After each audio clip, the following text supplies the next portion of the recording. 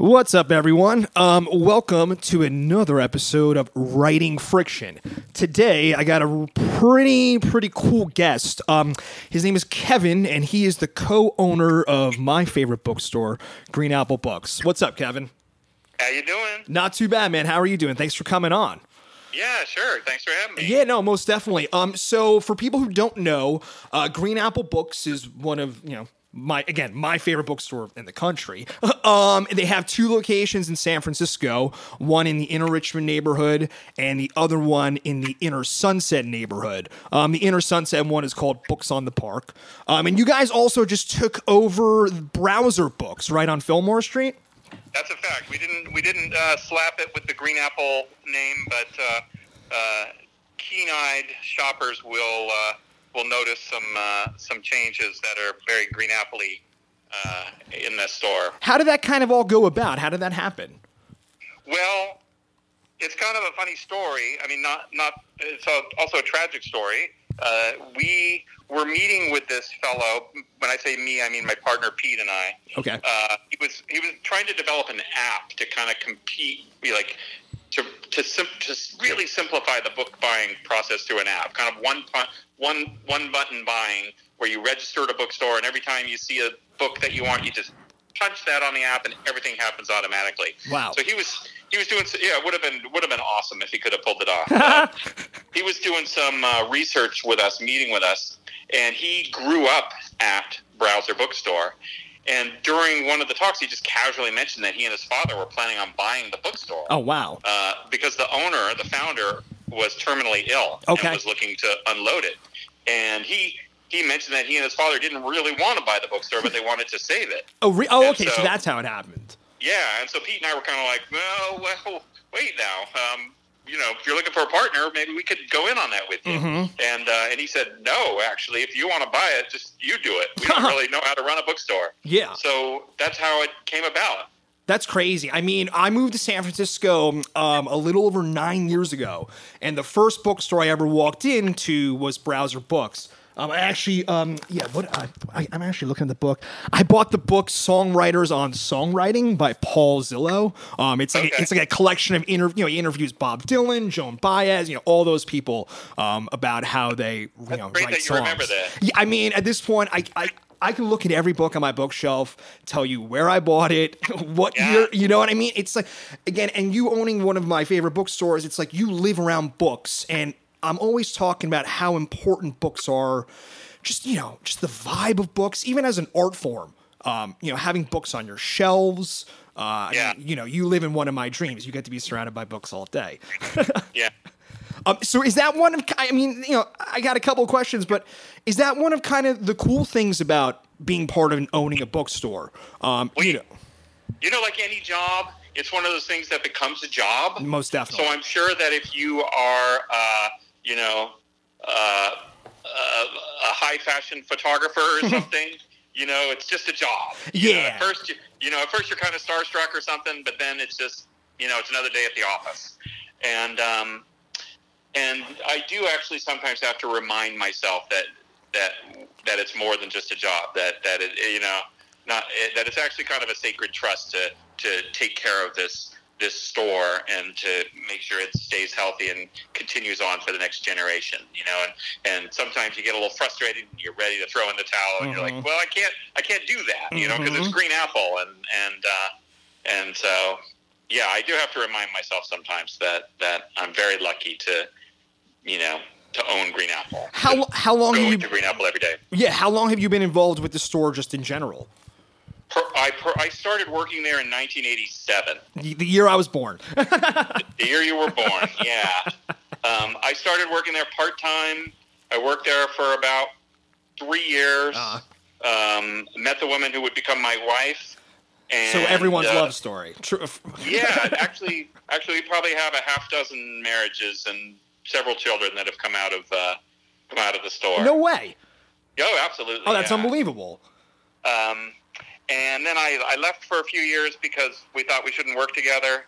And then I came back as the general manager of the store at a time when the founding owner, was looking to pass it on. Okay. And so he he kind of put together 2 other employees and myself and structured this deal where we could buy it basically with sweat equity, without having to go to the bank, because we were all just 3 poor booksellers. Most definitely.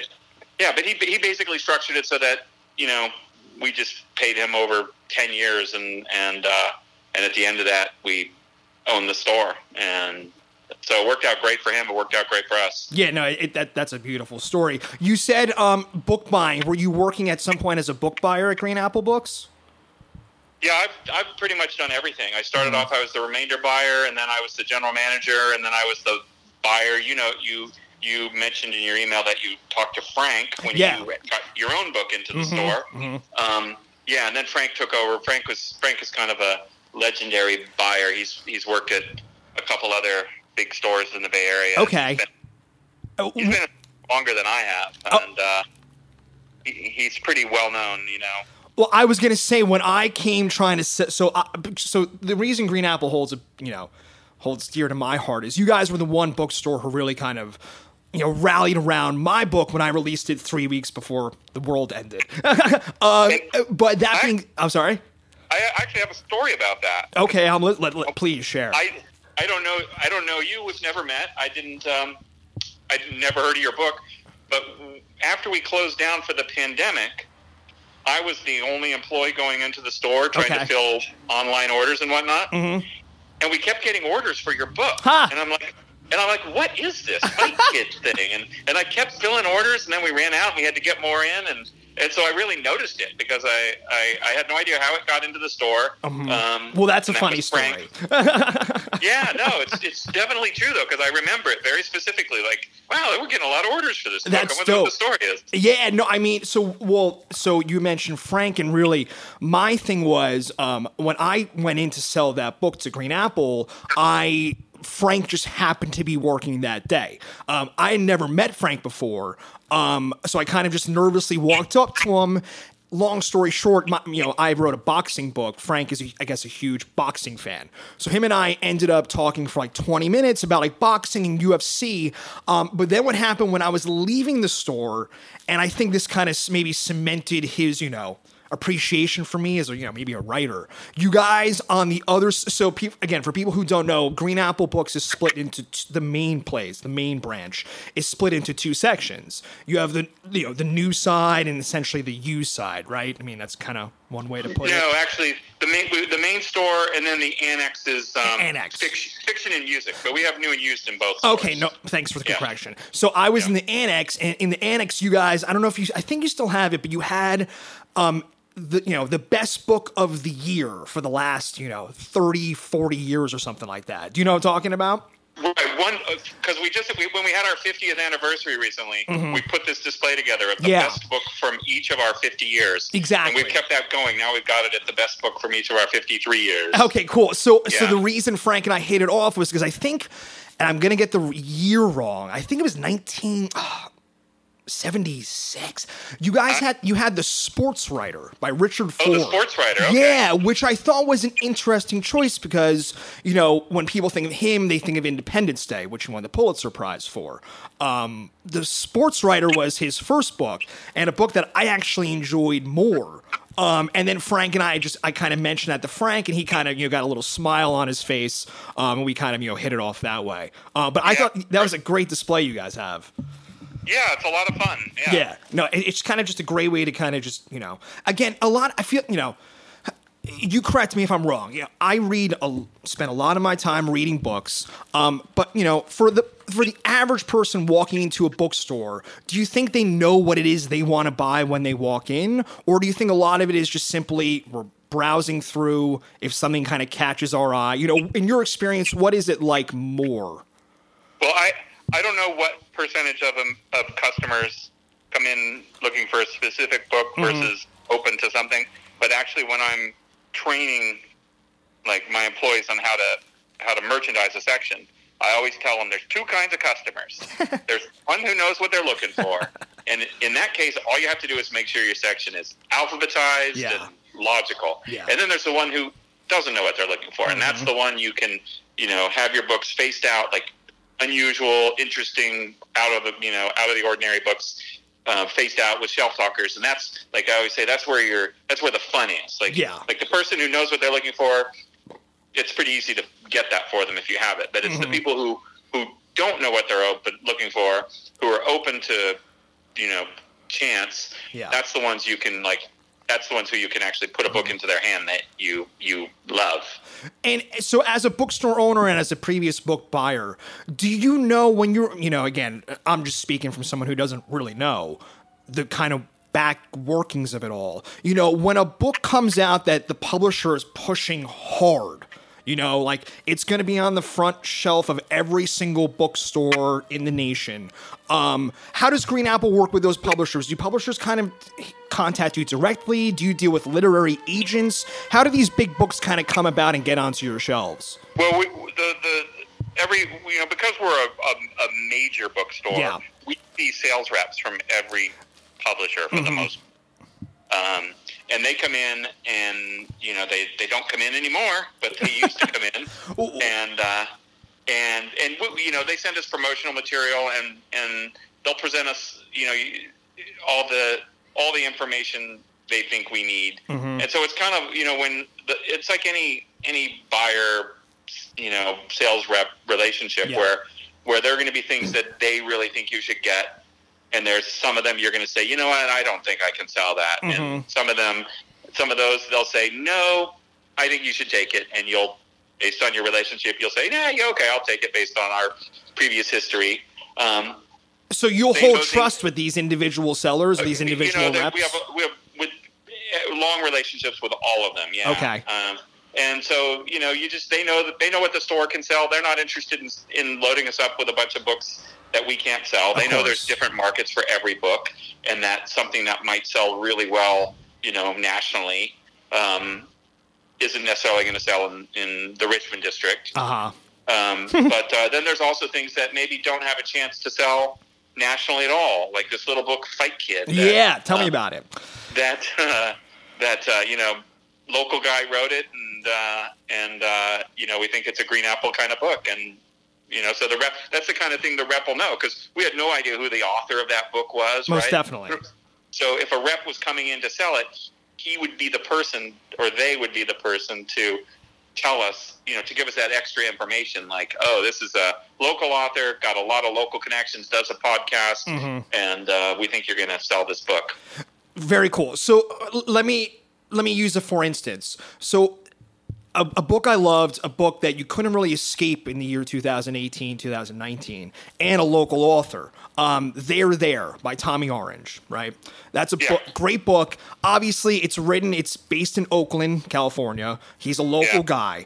Does a book like that, does the rep kind of come with you with that specific book, knowing it's a Bay Area thing? I mean, are you pushing that book extra hard? I mean, it's a great book. In that case, the publisher had it pegged as a major title. Exactly. They came to us with a large print run, a large promotional budget, and said you need to take a position on this book. And they we didn't push back on that one at all. Of course. It was like it just and then they send out early galleys in case somebody reads it or whatever. I don't know if anybody at our store read it before it was published, but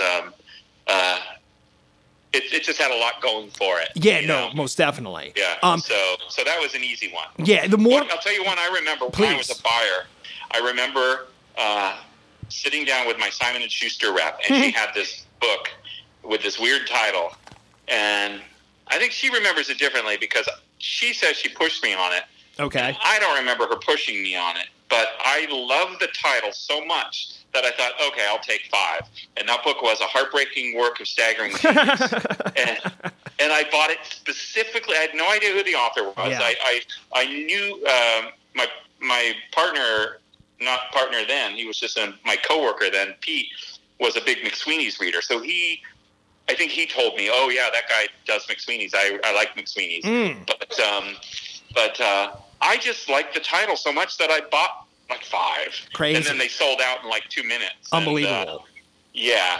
Well, it's interesting. I mean, the more and more I have these conversations about, with literary agents and bookstore owners, the book world is very similar to the music world, right? These, and correct me if I'm wrong, it seems to be, these major publishers almost act as like major record labels, right? There's going to be books and artists specifically that they're going to push. Like you said, they're there, right? The promotion, this is a major promotion. We're going to push this book hard. Like in the heyday of the music business, when Britney Spears released a new record, Jive Records, whoever had her, was pushing their money forward for, and it's almost like one artist makes up the deficit for the 50 other artists who don't sell anything. That's kind of an old truism of the publishing industry that I think like old timers would say isn't true anymore. But that old time houses like FSG or something, they would have these tentpole authors who would sell,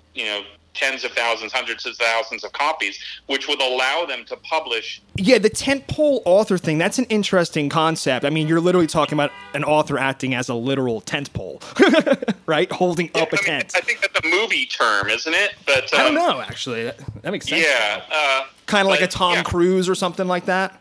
Yeah, right. You got to have that one big name, and then you can bring everybody else in. Yeah. So going back to running a bookstore, book buying, you're talking to these major publishers, these reps and things like that. Does Green Apple, or in your experience working in the bookstore, are there other bookstores that you not idolize, but appreciate how they do their business? Do they do similar business? Are all bookstores kind of similar in that way? I would say not, actually. Okay. One of the problems, with we have a national organization, the American Booksellers Association, and they work on all these initiatives to, and they're very good. They're a great trade organization. If the independent record store group had a trade organization as good as ours, there might be more record stores around. I mean, you guys are the new record store. Yeah. We have a great trade organization that really focuses on educating its membership and making sure they have good business practices, and our whole website back end is due to the trade organization. We didn't build that ourselves. We couldn't have afforded that. When someone's buying a book on your website, you mean? Yeah, the whole website is, we're selling the book. Yeah. But it's the American Bookseller Association. We subscribe to them and to their service, and they built the whole infrastructure for our website, and we just put our template into it. Amazing. Okay. And that's true with most independent bookstores. Very few have built their own website. So then that leads me to another question. How familiar are you with bookstores outside of the country? Do they operate the same kind of way? I mean, when a book, and let's just, I guess, stick with There. When There is getting sold in the UK, are the reps running the same kind of spiel? Are they kind of doing the same thing, or is it run differently outside of the country? I assume it's probably fairly similar. Mm-hmm. The only thing I know about book selling outside of the United States is one time I had a publisher dinner. One of the nice things about being in the book business is it's a very cordial business. Oh, most definitely. We get together, we have meals and stuff, and we had a lunch with the Hachette, the American publisher. Hachette is actually owned by a French company. Okay. And we had a lunch with the French CEO of the company. Okay.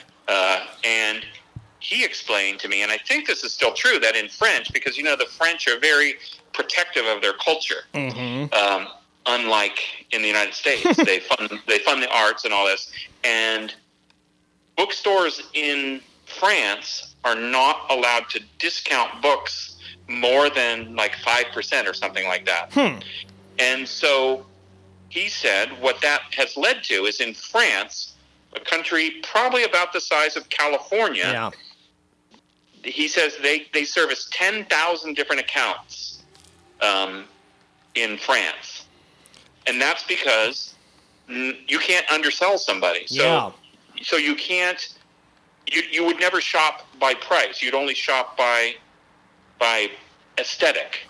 And so if you wanted to open a bookshop that, like, if you were a MMA fan, I'm going to keep going back to Fight Kid. Yeah. And you wanted to open up a little tiny kiosk bookshop that just focused on martial arts and boxing, and you carried like 400 titles, you could do that because nobody's selling those books for less than you are. So there's no reason for anybody to shop somewhere else besides your little tiny shop. Huh. And so it creates this diversity of voices. I just think it's brilliant. Mm-hmm. You know, it's not brilliant for the consumer because they don't get to pay as little as possible. Mm-hmm. But, you know, as we've all learned from Amazon and from everything going on in the economy now, it's like this race to the paying as little as possible for everything isn't necessarily good for everybody. No, I mean, you probably don't know. So outside of writing books, I pay my rent, but I own a dog walking business. And I'm seeing it in my business. People are trying to undercut. It's franchising, right? Mm-hmm. Absolutely, and, and as a business, you know, as a fellow business owner, my whole mantra is just, as long as I do the job well, I am worth the money being paid. You know, it's when you start cutting corners and things like that, and, you know, and well, we don't have to get into it, but yeah, it's owning a business is very interesting. It's a weird parallel, but it's exactly the same. You're an independent business person providing a service, trying to provide a high level of service, and you're being undercut by somebody who's paying as little as possible to people, you know, desperate for the paycheck. That's happening everywhere. Yeah, you're right. Oh man. All right, let's keep it book focused. I've always wanted to know. So, I'm sorry. That was the ice tinkling in my glass. Oh, okay. Yeah, Kevin is enjoying a nice beverage. I am not. I just got home from work, actually. So when I did Fight Kid, I had a dream of, you know, one day doing, you know, a book signing or something like that. You have any memorable or favorite book signings or book readings from Green Apple specifically that you were attending? Well, book signings. I mean, because you guys have some pretty heavy hitters come through there. We certainly have. Yeah. We certainly have. When I first started there back in '87, I think we did Amy Tan's very first signing. Oh, wow. Although I have since asked her about that, and she seemed non-committal, so I'm not sure. But I remember we did this signing for the Joy Luck Club with we had 500 copies, and but I don't know. Maybe she had done an event before that. But let's see, signings. You had Ali Wong in recently, right? Didn't she do a big signing for you? She didn't. She didn't do. She didn't want to do it publicly. Oh, okay. We actually had a nice little thing going with her where she came in. She actually came in when we first bought Browser. We did a little Meet the Owners Day. Okay. And she came into the store. And I said, "Hey, you're Ali Wong." And this is when we'd first taken over the store, and they had ordered one copy of the book and it had already sold. That's so funny. Yeah, so she was nice enough to say, "Well, here, contact me when you get more." Okay. So we ordered a bunch. She came into Green Apple and signed. They sold out immediately, and then we ordered 500 more, and she came in and signed them. Yeah, I remember, I saw it on your Instagram page. Yeah, she was super nice. That's about cool. It. Yeah. Yeah. Have you had some local authors? I know I think did Oro Kwan do a signing of her book at your store? She's been so great. She has been such a big booster of our Books on the Park store. She's done readings there. She's done interviews with other authors there. She's been great, along with Esme Wang. The Books on the Park store is where when we opened that store 6-7 years ago now, we built it specifically to do events. So we don't really do a lot of events at the Clement Street store. Okay. We'll do small local authors or something, but bigger ones we definitely all do all of those at the Books on the Park store. Yeah, you have the little marquee inside, right?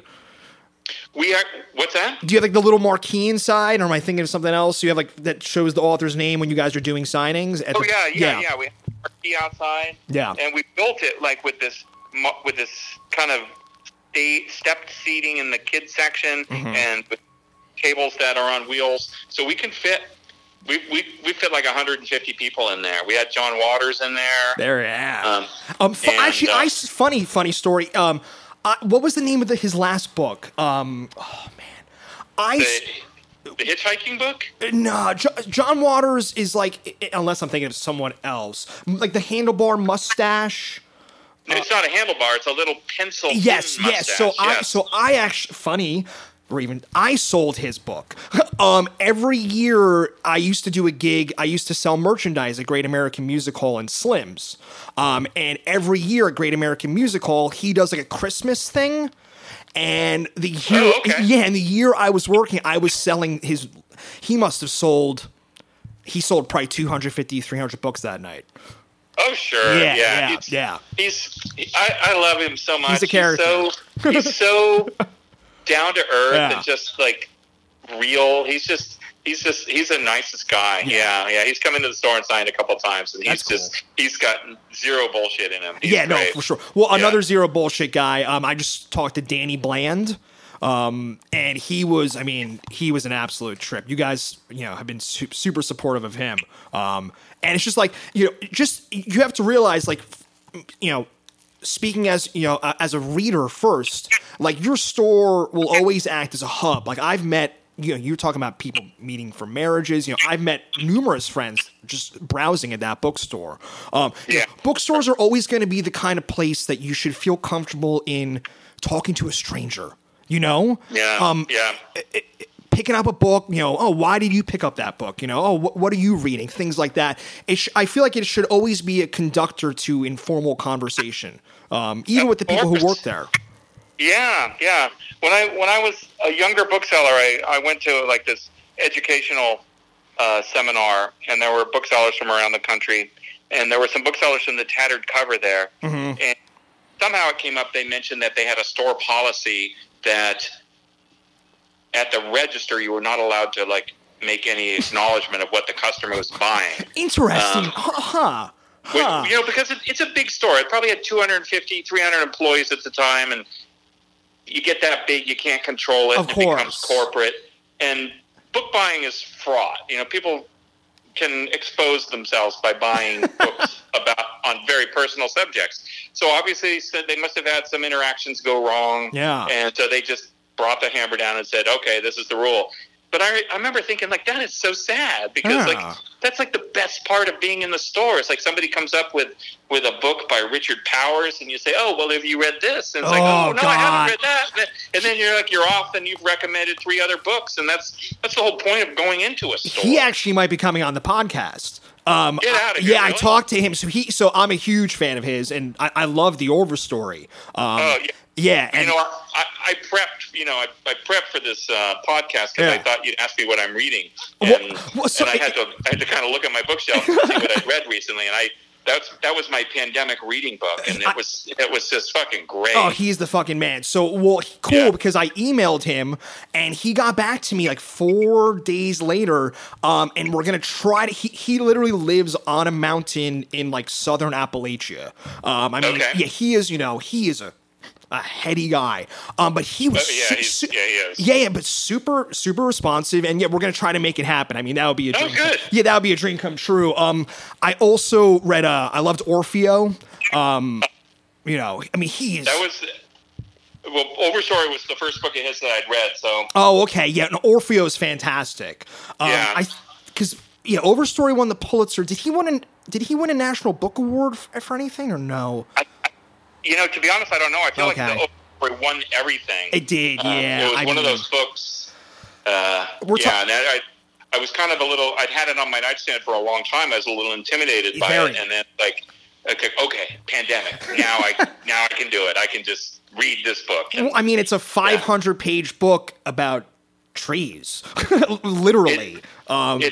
It's just amazing the way he brings, like, he starts off like every chapter with a new character, and you're like, is the whole book going to be this way? And then slowly but surely, all those characters come together. It was really brilliant. He is a monster writer, monster writer. Yeah, it's so funny you brought that up. When he got back to me again, like these are all cold call emails. So when you email a Pulitzer Prize winning author, you don't really expect. And I emailed him directly. I didn't even go through his agent. And he shot me an email back. So we'll see. Who knows? What are your what's up?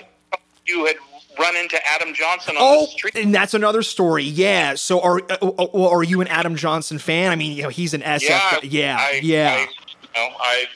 Actually, he hasn't had a book since Orphan Master's Son, has he? Was Fortune Smile? I think Fortune Smiles. Yeah, Fortune Smiles was after the Orphan Master's Son. Yes, that's that one. Yeah, no, funny because I actually picked up a signed copy of it from Green Apple. He won the National Book Award for that. But no, he lives in my neighborhood, and I ran into him. I was dropping off dogs, and I saw him walking down the street, and I was in my van, and I yelled out his name. And he turns around and he looked at me and he's like, "Who the fuck are you?" He was wearing like a sweatshirt and like a backpack. And I was like, and the only reason I even knew it was him was because in the back of the hardcover Orphan Master's Son, or it might be Fortune Smiles, he does an interview. And at the end of the interview, there's a little black and white photo of him, just his face. That's it. Okay. And off of that, I was able to recognize him. And the fact that I recognized him, I mean, he sat and talked to me for like 30 minutes. Yeah, he's a really, really magnetic, lovable guy. Yeah. So have you had a chance to meet him and talk to him? He brings his kids into the store. Awesome. Yeah, I haven't seen him in a while. Yeah. I think since he won the Pulitzer, he's probably not in San Francisco as much as he is in San Francisco. Well, he was telling he teaches at Stanford, I think, possibly. I'm not sure. He did. I assume he's still on the faculty there. Yeah. I got to tell you, we don't do them much anymore, but we used to do these videos for our book of the month. And the Orphan Master's Son was our book of the month. And you should go onto YouTube and watch our video for the Orphan Master's Son. I'll put a link. He appears in the end of it, and it's very funny. Yeah, no, it's he's a very unassuming guy. I mean, and again, the look on his face when I called out his name, he was just like, "Who on earth would know? Who are you?" Authors are lucky because they can be celebrities and still be anonymous. For the most part, right? The other day, so I'm catching up. I'm tearing through every Cormac McCarthy book everyone. I got 2 of them left. I just finished, this morning, I just finished The Road, actually. He's only done 1 interview ever with Oprah. And is that right? Yeah. And there's 1 video, and they edited it down to like 5 minutes. And he's an older man at this point. It's his first ever television appearance ever, and it's interesting. You can even see in his body language how uncomfortable he is. He's kind of like cowering. He's got his head on his hand. And you read his books, and I think arguably he's the greatest living author we have. You would never, he would just be some old man walking down the street. You would have no idea. No clue. I'm not even sure I'd recognize him, actually. Exactly. Yeah, it's exactly. Yeah, in fact, I'm pretty sure I wouldn't. I would just, because I've seen I bet the last picture I saw of him was taken 25 years ago. Exactly. He probably had a mustache and a different wife, Yeah. It's interesting, though, and I've talked about this with some other people, how, as time goes on and, especially with social media and, Instagram and, a lot of authors are very active on social media. What are your thoughts, if any, on authors kind of now, some of them, I won't say anyone specifically, but some authors kind of take up a public image now almost. The social image is almost as important as the books that they're writing at times. Do you ever see that, or you kind of come across that with some authors? Well, the only thing I can say about that is publishers are putting less into promoting books than they used to. And there's fewer venues. And if you've spent 2 years writing a book, then you have earned the right to do anything you can to try to promote that, But it's just crazy. I mean, I could you imagine Philip Roth on Twitter? If he was writing his first book now, he'd have to do something because unless his publisher, Philip Roth was probably, I don't know, he probably actually was a superstar right out of the gate. I don't know. His first book, Goodbye Columbus. Yeah, it won the National Book Award.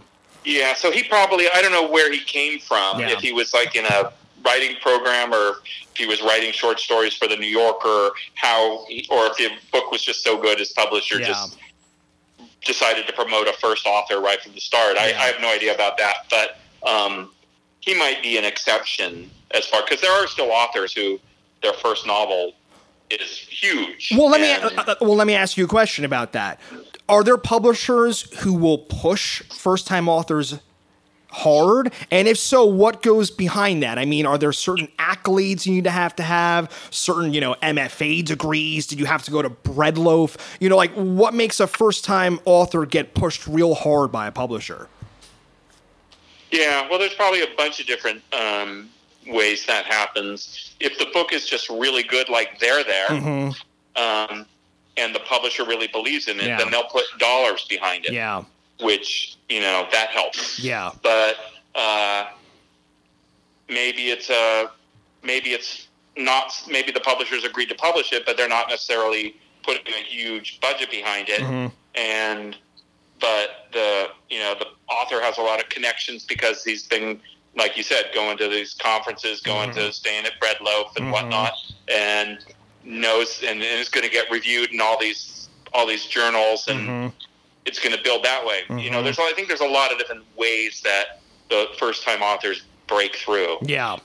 Sometimes it happens really slowly. Like, I think maybe this is a bad example, but I'm thinking of the Where the Crawdads Sing. Oh yeah, for sure.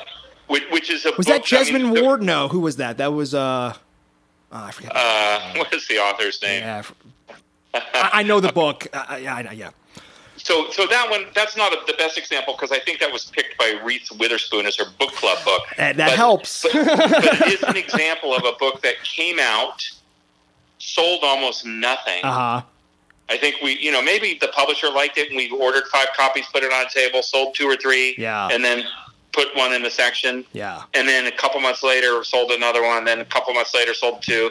And then next thing you know, it's back on the table, and then next thing you know, it's like never coming out in paperback because it's selling so well. Unbelievable.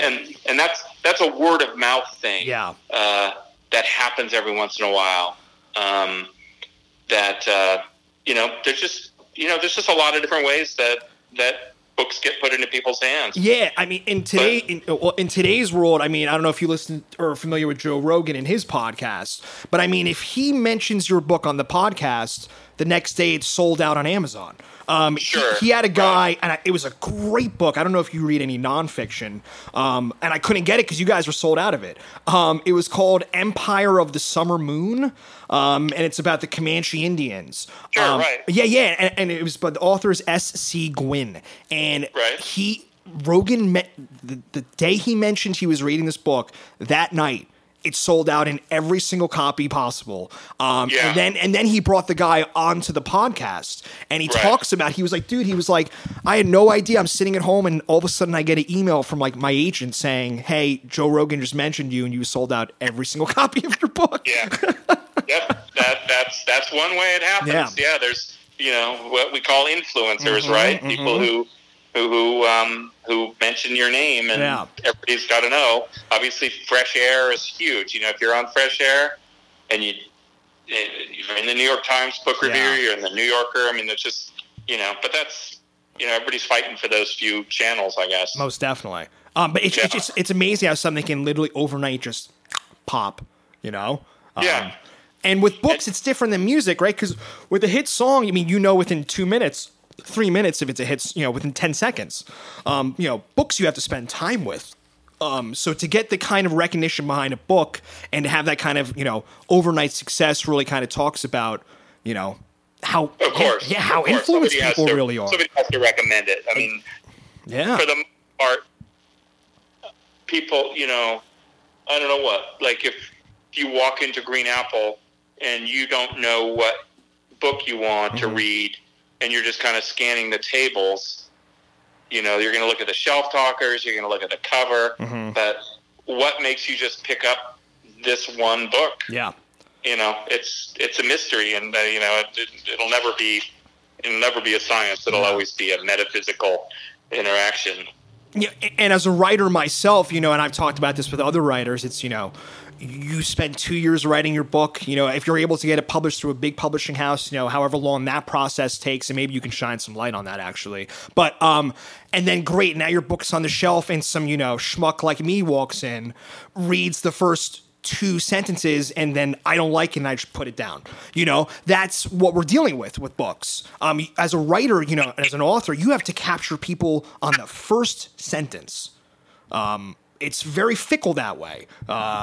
It's, again, unlike music, where with music, and, if you don't like a song, you don't like a song, you just go to the next one. With books, as a person who buys books also, I've walked into plenty of bookstores and I picked up a copy of a book that someone had recommended. I read the first page. And I'm like, I just don't really like this, and you can't even give it the chance because books take time. Yeah. It takes time. I gotta say, I've never read a book like that.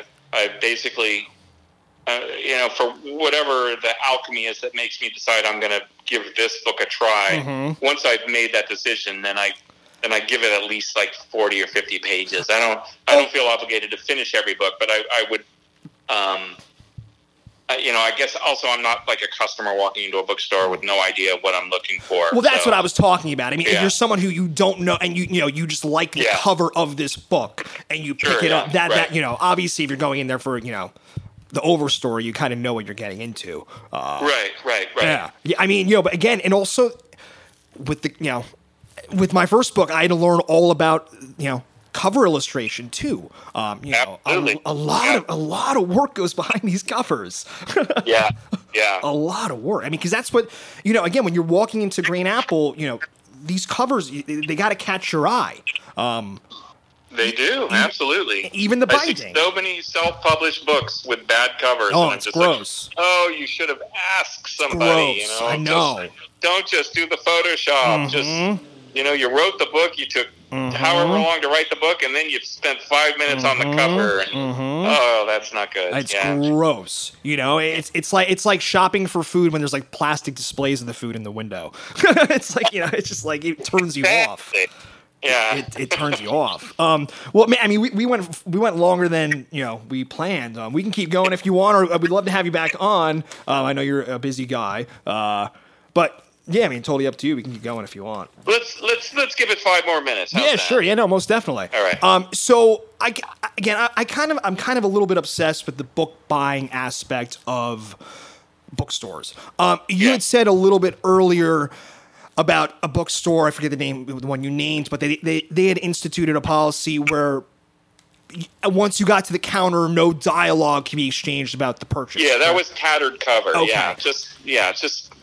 They didn't want anybody putting their foot in their mouth.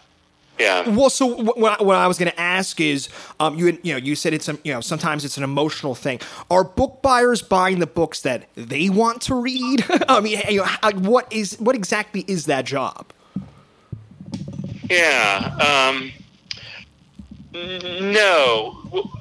You know what it is a good book buyer. Yeah. For any particular store is a conduit for the customers of that store. Yes. And so you from time and experience know what kind of books your customers like. And you have your own personal bias. You happen to be into, I'm going to keep coming back to you. You happen to be into MMA. Sure, yeah. And the author of this book comes in and you make a little connection. You're like, I'm going to put that book on the table. I like it. Yes. Maybe the customers of the store don't give a shit about MMA and you're not going to sell any. But you take a little chance and you put things that interest you on the tables, definitely, on display. But if you only do that and your customers don't care about what you care about, you're going to go out of business. Without a doubt. It's just as simple as that. Yes. So what you got to do is know, like, my customers love, like at Green Apple, I know that my customers love cookbooks. I can buy, like, the weirder the better, like the more esoteric, professional, narrow, international cuisine, we can sell it. That's awesome. And so I just know that I can take a big chance on different kinds of cookbooks. Mm-hmm. Whereas other topics, I'm not gonna buy the new Michael Savage book because my customers don't want that. Mm-hmm. And the right wingers would accuse me of censorship, but it's not censorship. It's business. Capitalism. Yeah, it's business. It's capitalism. It's pure business. Which is always my response. Like when somebody comes in and says, "How come you don't carry Rush Limbaugh's books or Sean Hannity?" It's like, because I'm a capitalist and I want to make money. And it blows my mind how people just can't understand that simple concept. Like if you owned a bookstore in I'm like Arkansas, you're not gonna sell a lot of Rachel Maddow books. And if that's all I did, if I insisted on not carrying Sean Hannity and only carrying, anti-Trump books, fine, I can shut the doors after 6 months. Exactly, yeah, But so it's a combination of both those things. Yeah. So it's the things you like, you want to champion, and which is really important because there's books that are good that your customers have never heard of. And you put them out there, and they trust you. Mm-hmm. You actually asked me earlier about the differences between different bookstores. Yes. And their buying. And Green Apple's a generalist store. We carry pretty much anything that people want to buy. Okay. I remember when Sarah Palin's first book came out after, She has more than one? maybe it was only one. Maybe you're right. Okay. But I remember I was the buyer at that point, and I thought, people are going to want to buy this book. Yeah. Like, I think people are going to be interested. So what we did is we put it on display, and we put a little shelf talker on it that said that 100% of the proceeds will be donated to an organization that works to prevent aerial hunting of wolves. And it was great because the book was available.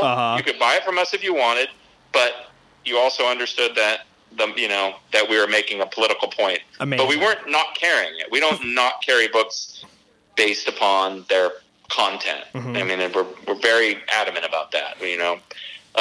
That goes for the right and the left. But for instance, you sell a copy of Infinite Jest, you're going to put another copy of Infinite Jest right back on the shelf, right? I mean, there's going to be books that you're going to always be selling no matter what.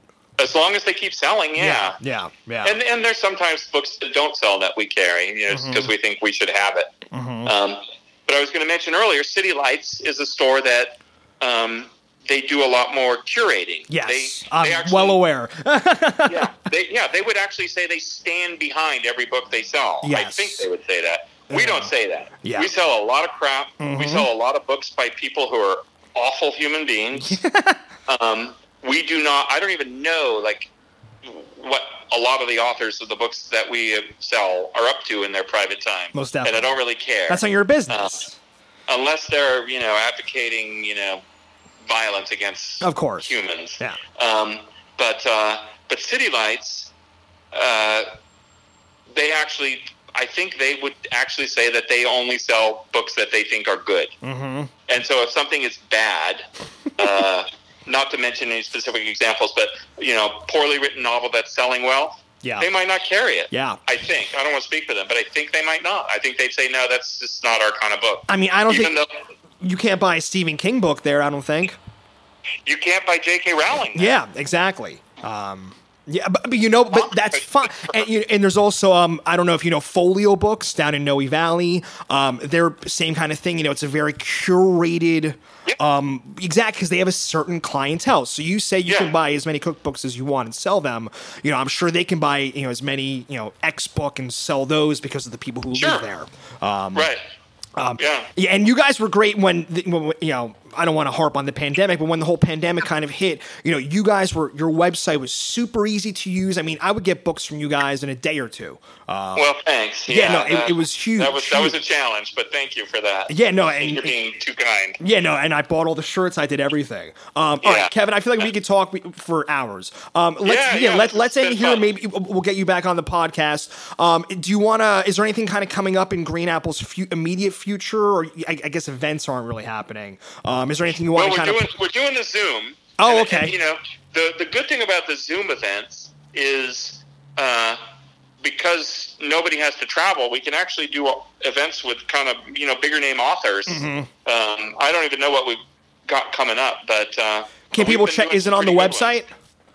It's all on the website. Okay. Yeah. Okay, and make sure Green Apple has a great, very active Instagram account. Whoever. I think, our social media, we kill it with the social media. No, Instagram. you guys have been great. All right, cool. Well, Kevin, dude, thanks so much for taking the time to talk to us. I'm sure I'm going to think about 1,000 other questions as soon as we get off. But But again, with Richard Powers. Oh, well, yeah, I will. Trust me, I will let you know what's going on with that for sure. All right, cool, everyone. This was Kevin, the owner of Green Apple Books. Thanks for hanging in for another episode of Writing Friction, and we'll see you all again next time. Thanks.